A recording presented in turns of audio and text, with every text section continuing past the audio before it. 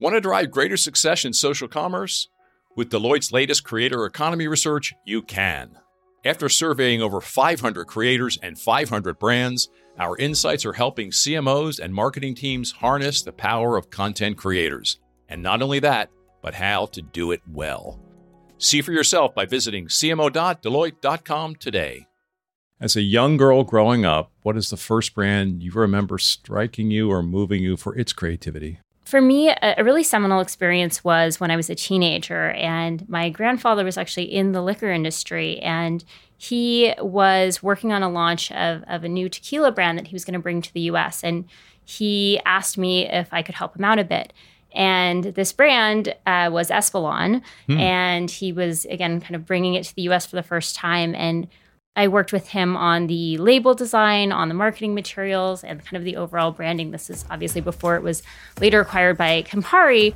But I think that was the first time I realized that brands didn't just exist. They didn't just live on shelves, but that they were vehicles for people's creativity, and that every brand I saw, somebody had thought about it, and there were stories and insights that went into it. And that kind of switched on a light bulb for me and kind of sparked a passion that has really carried me forth ever since. Hi, I'm Jim Stengel, and I help major brands find their purpose and activate it, and the profits follow. For 7 years, I was the global marketing officer for Procter & Gamble, where I oversaw the marketing of hundreds of brands. You may not know it, but the CMOs, the chief marketing officers of all of your favorite brands, are trying to connect you with your favorite products and services through purpose. And on this show, I delve into how they do it. My guest today on the CMO podcast is Laura Jones, the head of marketing at Instacart, the 10-year-old company that is the leading online grocery technology platform in North America. Instacart works with about 800 retailers, delivering from 70,000 stores in 5,500 cities across the U.S. and Canada. Instacart's business surged during the pandemic and is one of the most highly valued private companies in the world. My guest Laura is in her first year as head of marketing for Instacart, following a 6.5-year stint at Uber. Before that, she worked at Google, Visa, and Deloitte. Laura has degrees from Dartmouth and Stanford, where she discovered and sharpened her skills in design thinking. We will talk about that and creativity. We recorded this episode at the Cannes Lions International Festival of Creativity in Cannes, France. Here is my conversation with a woman who is doing a lot of creative marketing, Laura Jones. Laura, welcome to the CMO podcast and welcome to the Cannes Festival in France. Now, I understand this is your first trip to the week-long Festival of Creativity.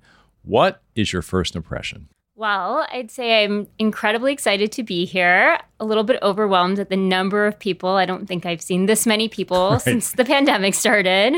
But yeah, I think the energy is just so great. I can't wait to see all that's on offer. And you just arrived this morning, so thank you for being on the podcast and being so alert. I want to ask you, what are your highlights of the week as you look forward? Well, I'm really excited to meet with some of the clients that advertise on Instacart, and as well to check out all of the different activations and presence of the different companies. And then, of course, to check out some of the awards.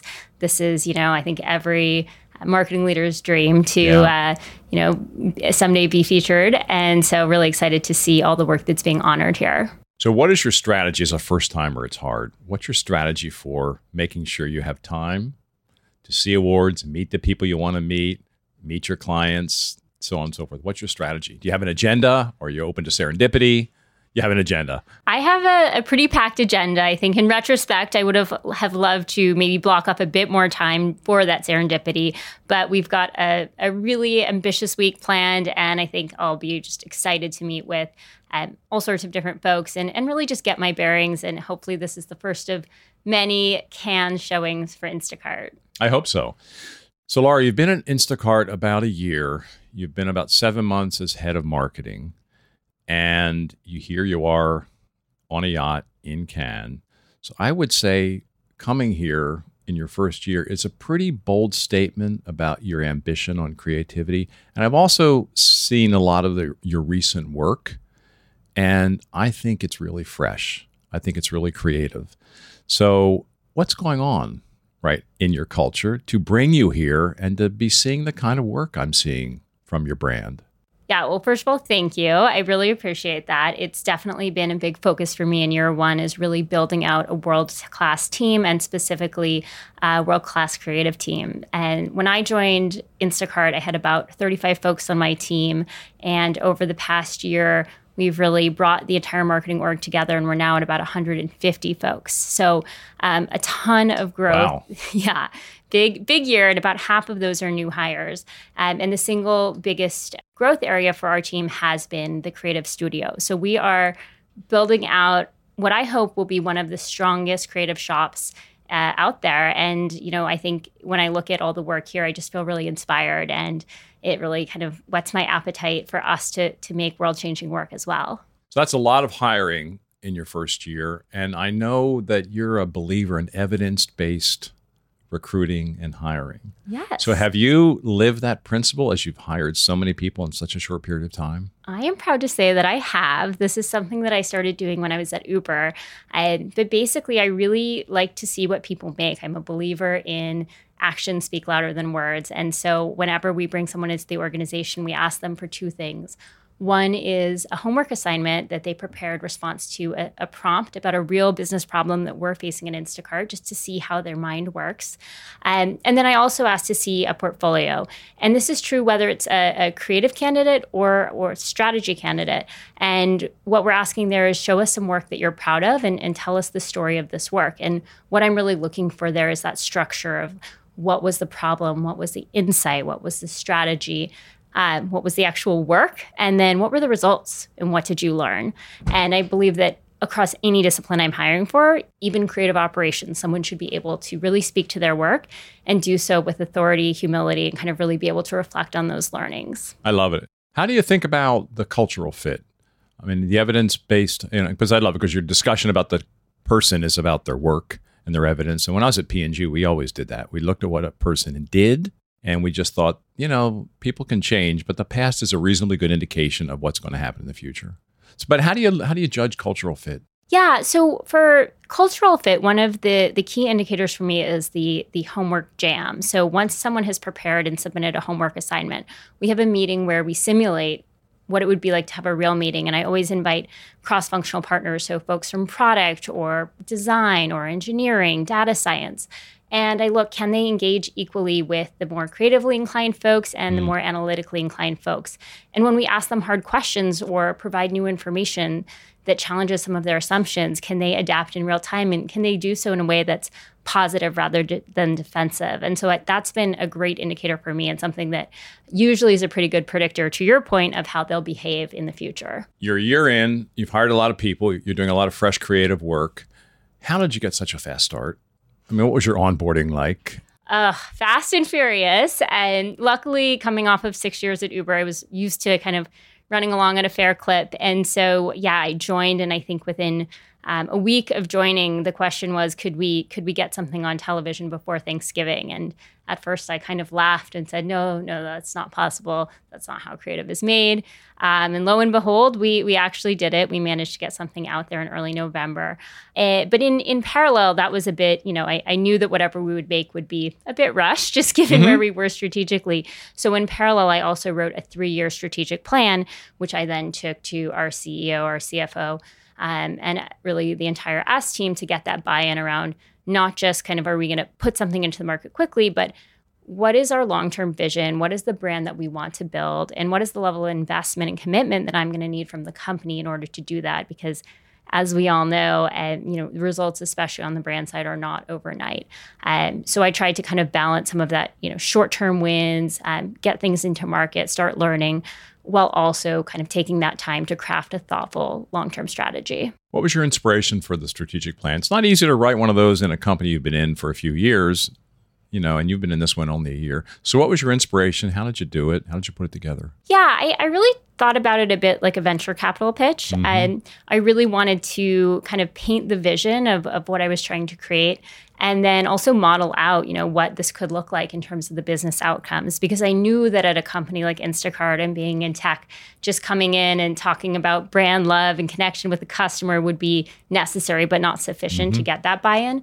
So I definitely spent time on both halves and really wanted to kind of identify what I believe the soul of the brand would be and put that forth, but also take that kind of rigorous approach of really looking at any historical data we had, looking at market comps, and really building out some projections that would build confidence that we could really not just be kind of a single hemisphere organization, but that we could be right brain and left brain and nail both the creatives and the analytics. So marketing at Instacart is strategy, and it is execution, it is creativity. That's not the case in all companies. So what is it about your firm and you that see marketing as a strategy capability within Instacart? Yeah, well, I believe that marketing is going to be a huge and critical competitive advantage for us, because when I think about this space that we're in and reflect on, my experiences in the past, we created a category. We created the category of online grocery, and we are continually expanding our services and getting into all sorts of different verticals. We're offering pickup. We're moving our delivery windows to be shorter and shorter. But the truth is, all of those functional aspects are going to be observed by the market, and folks are going to come out and build similar technology. So the lasting edge for us really has to be brand.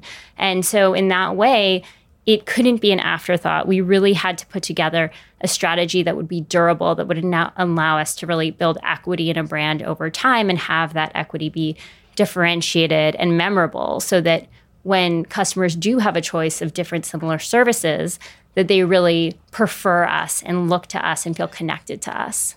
What would you say is the key to success for today's CMO? If you said data, you wouldn't be the only one. At Deloitte, however, we believe data is only half of the equation. The other half, story. Because data is the language of business, but story is the language of humans. And we believe the most successful CMOs know how to harness the power of both data and story. To learn more about Deloitte's CMO program and how we can help today's CMOs succeed, visit cmo.deloitte.com. What do you feel has gone super well in your first year, and what do you wish had gone better? That's a great question. I think the best part for me has been really bringing together all the marketers across the organization and really being kind of a full funnel marketing team. Because when I joined, we had kind of the two halves separated. We had kind of a brand team and a performance team, and they were working in complete silos and really barely talking to one another.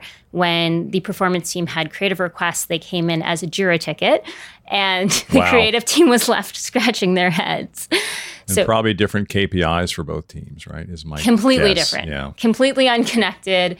I don't even think there were real KPIs on the brand side, and there was one brand marketer when I joined. And so we had a lot of work to do to unify the team and to really show that we could bring the team together and that these two organizations would be stronger together. So I think that's the thing I've been most proud of, because I think, it's going to enable us to do really game-changing work and hopefully really prove out full funnel, in a big way.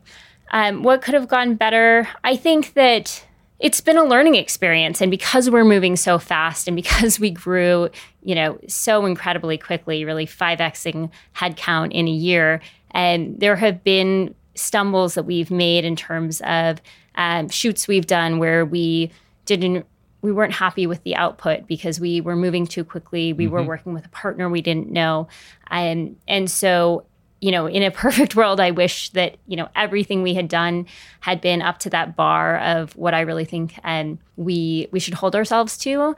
But in doing so, we learned kind of what made the conditions for great work, what made the conditions for less than great work, and really trying to kind of set up organizational processes to make sure that everything we do is the best possible work and raises the bar each time. Where are you spending your time now? It's a great question. I think it almost depends on, the month or the week or the day. And, I talked a little bit about full funnel, and really that is my focus right now, is how do we connect the top and the bottom of the funnel? We've got some really exciting brand work in the making, but we've also unified our entire media team. So instead of having a separate brand media team and performance media team, which we did previously, we've now integrated them. And so a lot of what I want to do is really figure out measurement and figure out how we're going to show the impact of this brand investment. So we've just finished our H2 plan. That was certainly most of last month was spent knee deep in that. The last few weeks we were shooting some work, and now it's all about really thinking about the measurement and execution of the media plan to support that work. So it's variable, and that's part of what makes it fun is one day you can be, discussing art direction on a set, and the next day you're deep in a model trying to figure out the numbers and working with the data scientists. You have 150 people or so now, and this last year has been turbulent around us, right? We have war now. We still have COVID. We have stock market volatility. We have all sorts of stuff going on still in society. How do you keep your organization, which is now way bigger than when you joined, how do you keep them optimistic without being, out of touch, and confident and creative and stretching and loving their work? So what do you do when there's so many distractions and life day to day is volatile? What do you do as a leader to keep them really focused and energized? Yeah, it's a great question. This year has been a really rocky one, as you say. And I think it comes back to just conviction in what we're doing and why we're doing it. And part of the reason I was so excited to join Instacart is because it's a service that I use. I have 2 children, I work, and it's really, through the pandemic and beyond, just getting back to kind of the busyness of life, it's been a lifeline for me. And certainly is to all of our customers, as well as, plays a huge role in the lives of our shoppers who make their livelihood on the platform. And it's also a huge part of the business of our retailers, some of whom are large national chains, others whom are small SMBs. And then, of course, advertisers. There's a great value that we provide there as well. So I really try to keep it focused on the value we're creating, the role we play in people's lives.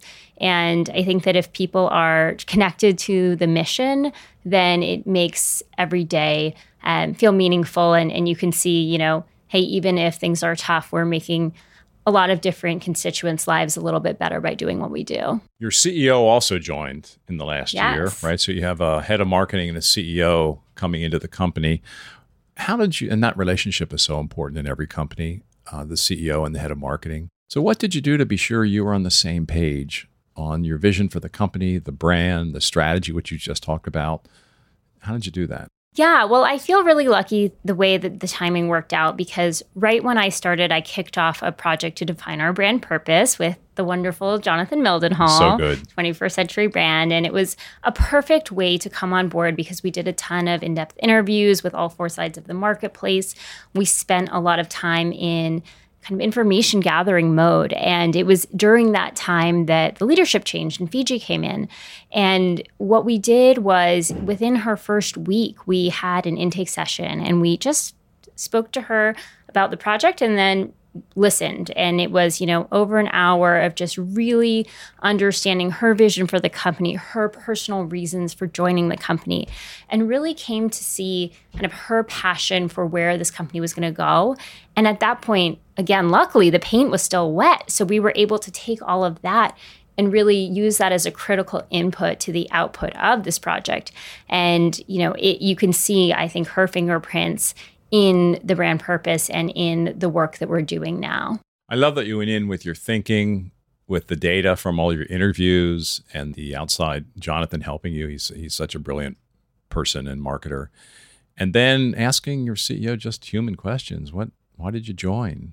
Where do you want to take the company? Why are you passionate about that? I don't think we have enough of those kinds of discussions often at a senior level, especially when we're all new to each other. So well done. Thank you. Now, one thing that in my research about you, and I did a lot, one thing that distinguishes you from other CMOs or heads of marketing or CMOs is your background in design thinking.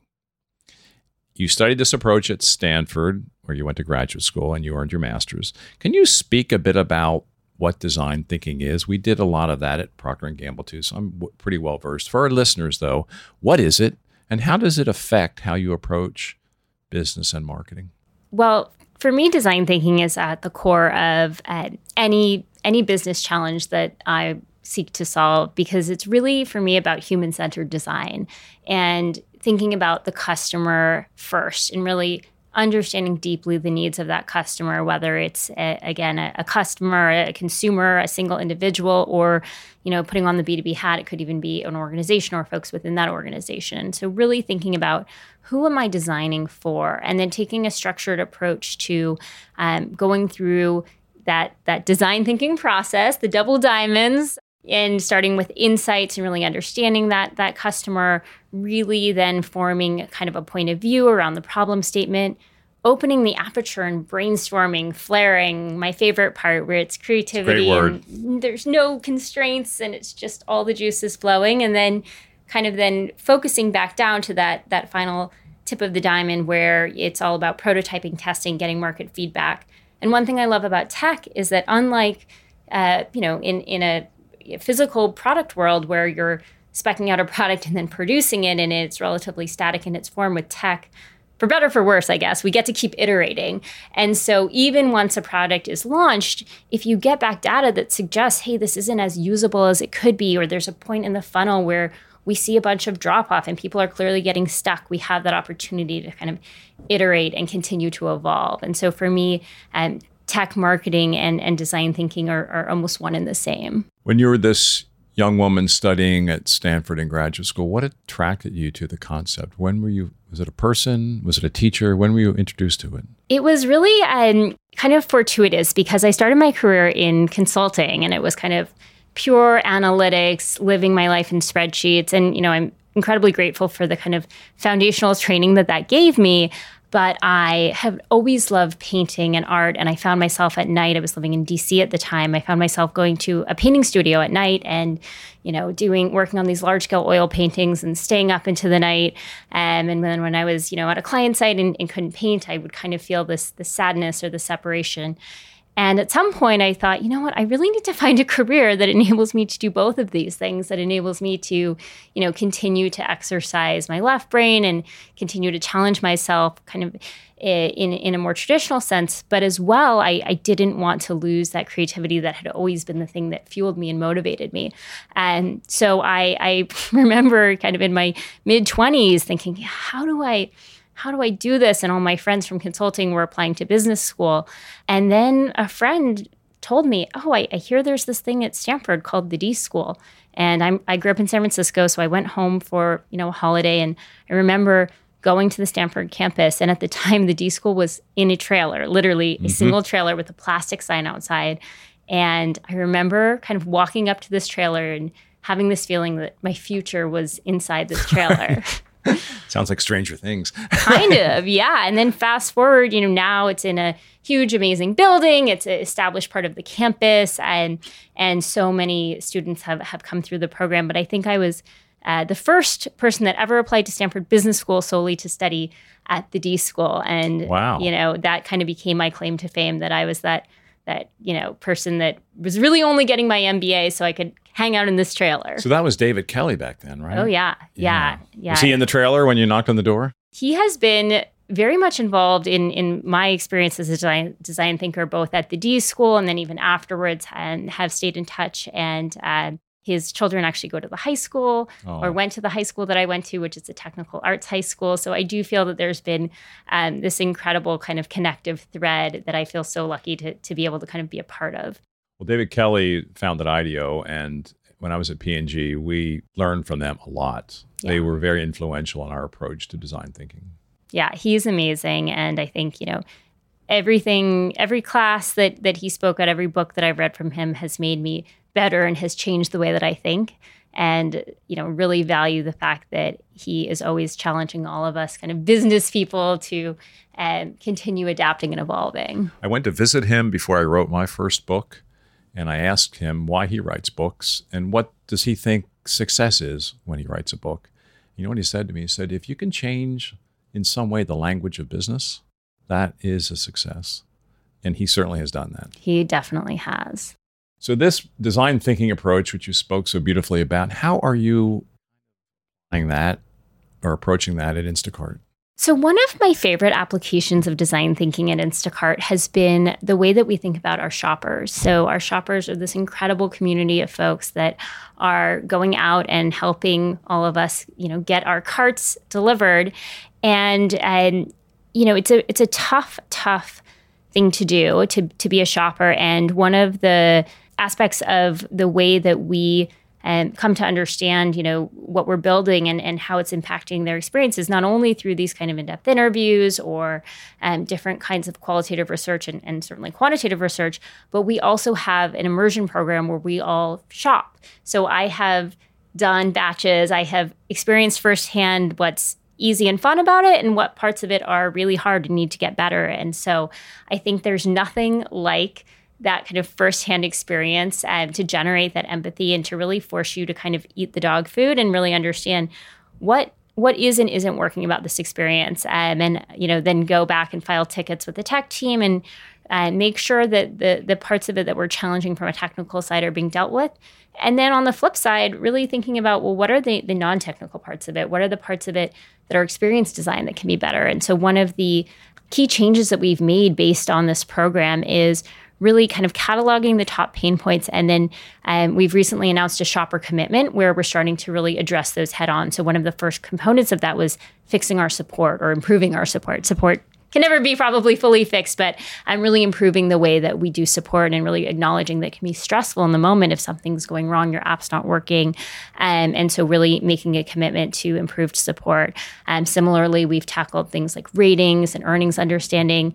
And I'm just really proud that everyone in the company has that kind of shopper centricity and really has to walk a mile in those shoes before they touch the code or before they make changes that could impact that experience. That's such a critical thing you did and you just talked about. I mean, to go out and do the work, the people that are most important to your company, right? The people who are at the edge of working with customers and end customers and retail partners. And so good for you. And for all of our listeners, there's just nothing more powerful for a leader than to send the signal, I want to understand your work and give you a voice in the future of this company. Thank you. Yeah, I think it's a great program, and kudos to the folks that set that up because it's definitely a lot to teach us all how to do this task. But I think it will pay huge dividends in making sure that the experience of shopping on the platform is as good as it can be. Absolutely. So I want to shift to your career path, and you do have quite a blue chip career path. Deloitte, which you talked about as a consultant, Visa, Google, Uber, and of course now Instacart.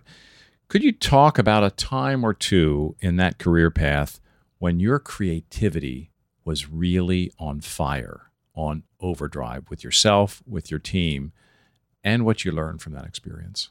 We're at a festival of creativity, so we're going to end on some creativity themes. Yeah, totally. Well, I'll speak about first a time at Google when I feel like my creativity was really ignited. And this was when I was working on shopping, and I was at the time, really interested in kind of trends that were going on in retail and apparel retail. And this was kind of the rise of YouTube, and kind of was so interested in how people that, we would now call influencers were making all this great content.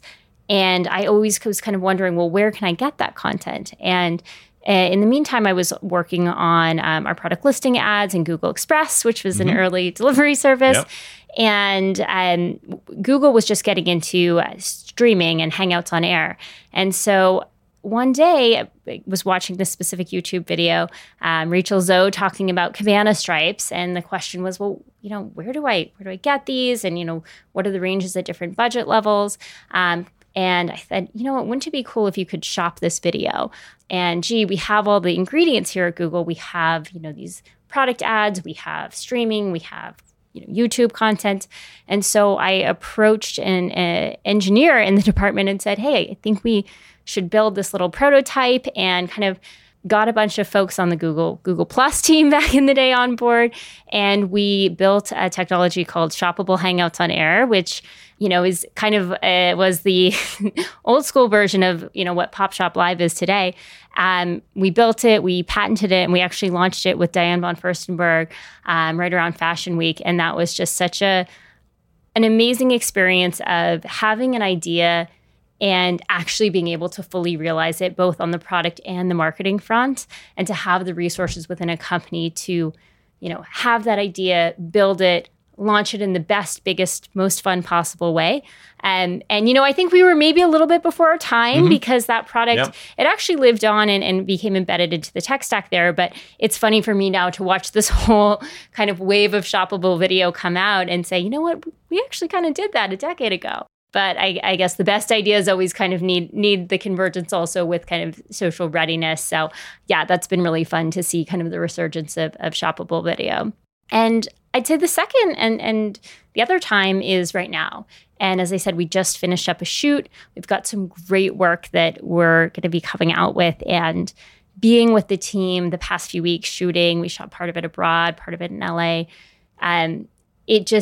I had this moment of thinking I just felt so lucky. And I was actually reflecting a bit on the journey and how, I ended up at Stanford and how I ended up in marketing. And I remember a few weeks ago, we were in Prague shooting, and I just thought, this is kind of what I had always dreamed of, and how incredible to be on set with some of the most talented creatives and director in the world and just feel that fire of creativity still burning after all these years. So I do think that right now does feel like one of those moments for me.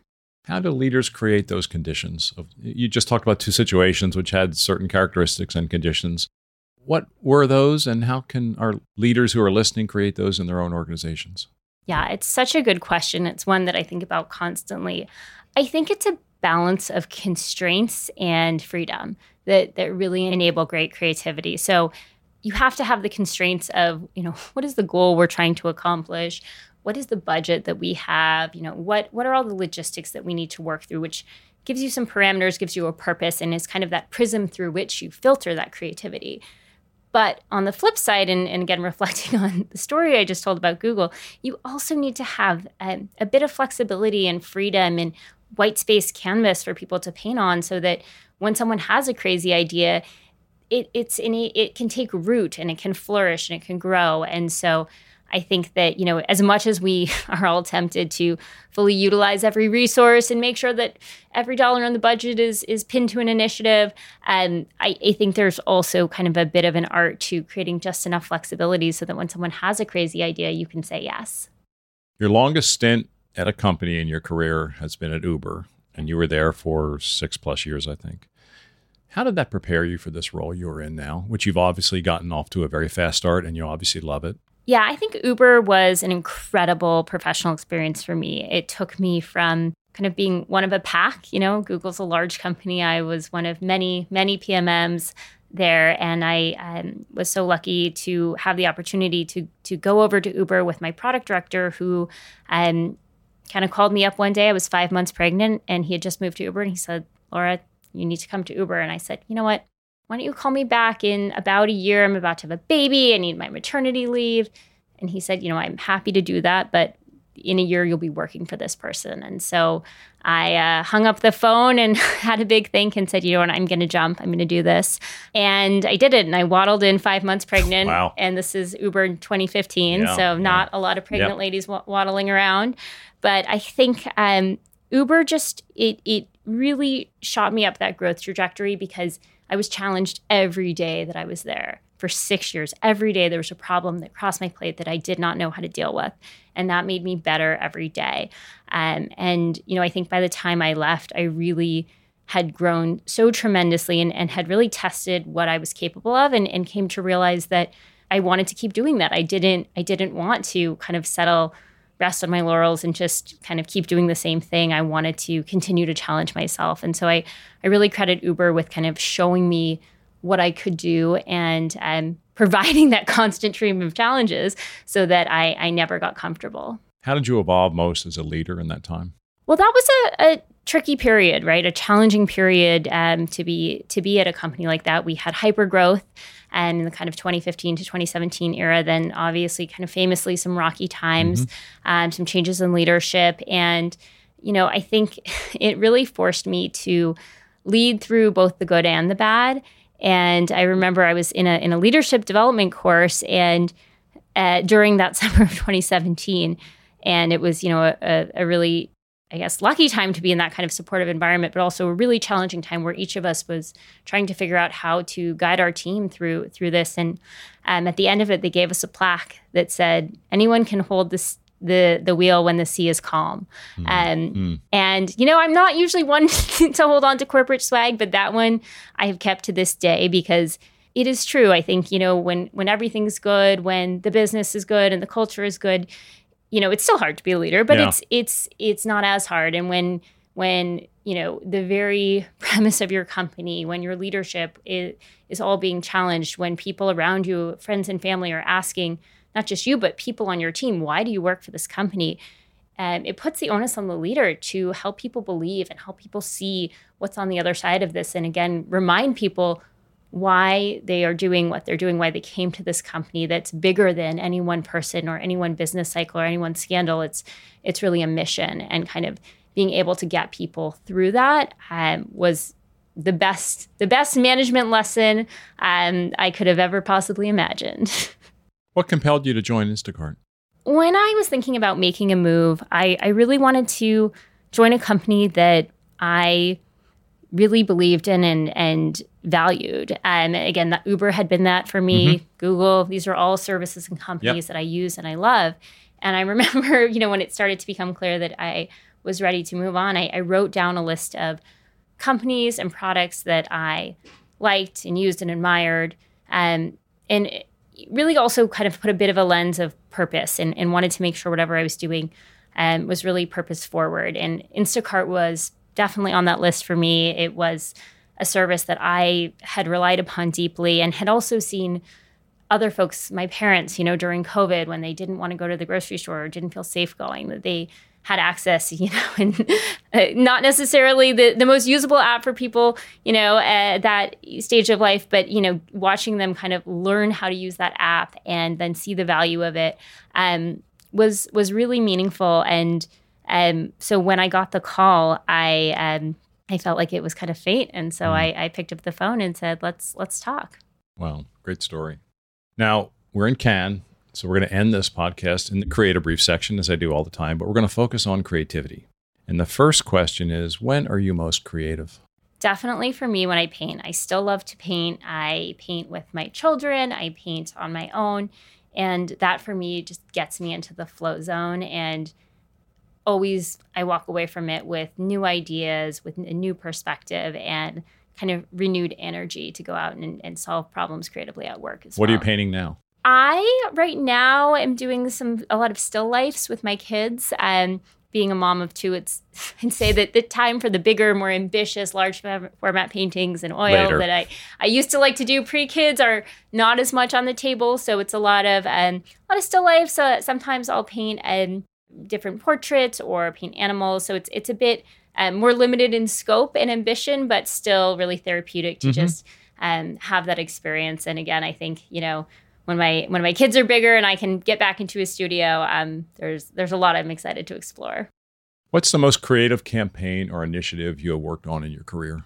I have to say this one that's coming out. Oh, wow. It's when will we see it? Q3.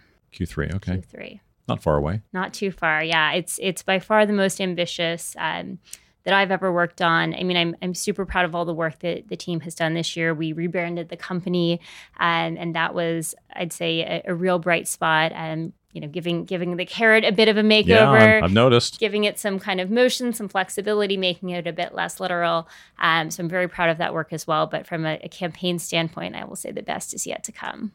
What is a creative campaign at large that has sometime in your life struck you or moved you? Well, going back to Jonathan, I think Airbnb's Belong Anywhere for me was the kind of pinnacle of aligning purpose, messaging, and even the product roadmap. And as somebody that spent a part of my career as a product marketer, I really love that that with this incredible brand purpose, so simple but so clear, you not only understood how the brand was going to behave and how customers would feel, you also understood why something like Airbnb Experiences would launch.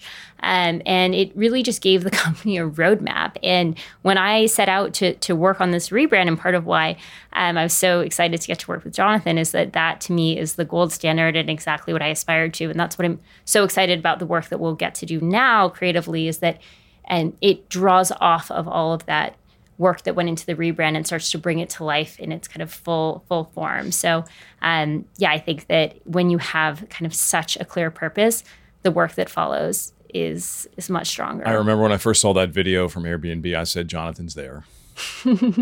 That, it was him. Totally. And it was so right for the company. When did you develop your conviction that creativity is really important in business? Well, I think creativity's always been important to me personally. From, a young age, I've always loved making things. I think I started painting, as a finger painter as a toddler, and really never stopped, and just got, slightly more refined instruments. But I think it really was that time, in my mid-20s after working in consulting, that I realized just how limiting it would be to only think with one side of my brain. And, really, again, coming to the D School and seeing all the ways that creativity can be brought to life in business, and whether it's in a campaign or in the way that code is developed or the product roadmap. And it showed me that, we would be better if we all applied this kind of design thinking framework, or really looked at kind of intersectional thinking and looked at other disciplines to enrich our work. So I think that period of time really changed the way I thought about kind of what business even meant. Who's the most creative person you've ever met? I think David Kelly would have to be a strong contender. Again, I think he can look across any discipline and find the story of creativity. And part of what I loved about the D School is that it brought together not just kind of the cohorts that are maybe most obvious in the kind of design school folks and the business school folks, but it also brought med students, and it brought people from the School of Education or the Environmental Science Department. And realizing that all of these fields could benefit from creativity just totally changed the way that I thought about what creativity even was. And I realized it's about problem solving. It's less about the output and the pretty picture, that the painting isn't really about the painting itself. It's about the process of making the painting and all the problems you have to solve to get it to look the way that you want it to look in your mind. And that is true in medicine, and it's true in all these other disciplines. It's about having a vision and solving all those problems to get to that end state. You were a teaching assistant when you were at Stanford for Jennifer Aaker, who's a famous professor at Stanford Graduate School of Business. Great author, great woman, great leader, great father, by the way. I learned a lot from her dad, yes, who wrote a lot about marketing. What did you learn from Jennifer about creativity? Well, when Jennifer came back to Stanford, and that was right when I was a second year, she wanted to bring the design thinking curriculum to the business school, to her marketing courses. And that's really how I met her. And part of why I ended up working for her is that I was kind of known as the design thinking expert. And so it was a really natural partnership. And I think from her, I learned a lot about almost like life philosophy, if that makes sense. And she now teaches a course called Designing for Happiness.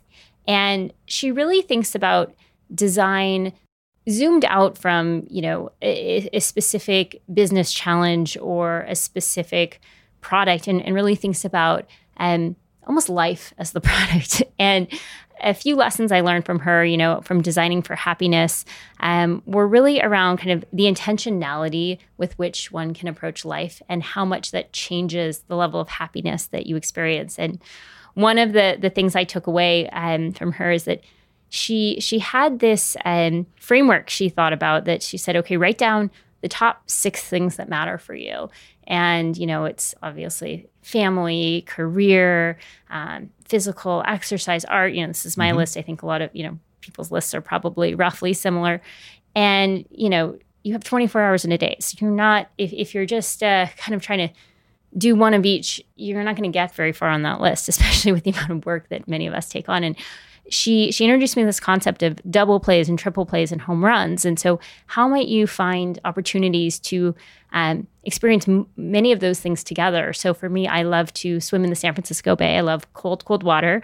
And I love to do that with my husband, with his parents, with my friends. And that's a great example of a home run, because it's physical exercise, it's time with family, it's time with my spouse, and time with friends. And I get that all in one experience, which I certainly wouldn't have time for all of those things if I was doing them individually. And so that changed the way that I thought about my time. And by using my time in a different way, it changed the amount of kind of happiness that I could squeeze into one day. So I've always taken that with me. And that's, of course, just one of kind of many books worth of life lessons in terms of how to design your own life. That's a good place to stop. This has been a home run of a conversation. Thank you. Laura, thank you for your insights. Thank you for coming to see us after a red eye. And I wish you a week of creativity and sunshine and great relationships and a really super time here at the Cannes Festival. Well, thank you so much for having me. This was such a great experience. That was my conversation in Cannes with Laura Jones. 3 takeaways from this one for your business, brand, and life. First one is get everyone aligned on a strategy. One of the first things Laura did in her first year was, marketing a strategy. She wrote a strategic plan, got everyone aligned on it, including the new CEO, and they began executing it quickly and creatively. Second takeaway, design thinking. Think about your framework for how you approach problems. Laura is a big believer in design thinking. She elaborated why she's a believer. Maybe it's appropriate for some of you, but I thought it was an extremely thoughtful conversation of a framework for approaching problems. Third takeaway, Laura is really intentional and thoughtful about her career and her creativity. She went through her process of moving from Uber to Instacart by making a list of the kind of companies she wanted to be a part of. She's intentional in how she thinks about her painting and its role in her life. So this is a woman we can all learn a lot from for her thoughtfulness, her intentionality, and her joy in her work and in her life. That's it for this episode of the CMO Podcast. If you found this helpful and entertaining, I would be so grateful if you could share our show with your friends. And I would be super happy if you subscribed so you can be updated as we publish new episodes. And if you really want to help, leave us a 5-star rating and a positive review on Apple Podcasts or wherever you listen. The CMO Podcast is a Gallery Media Group original production.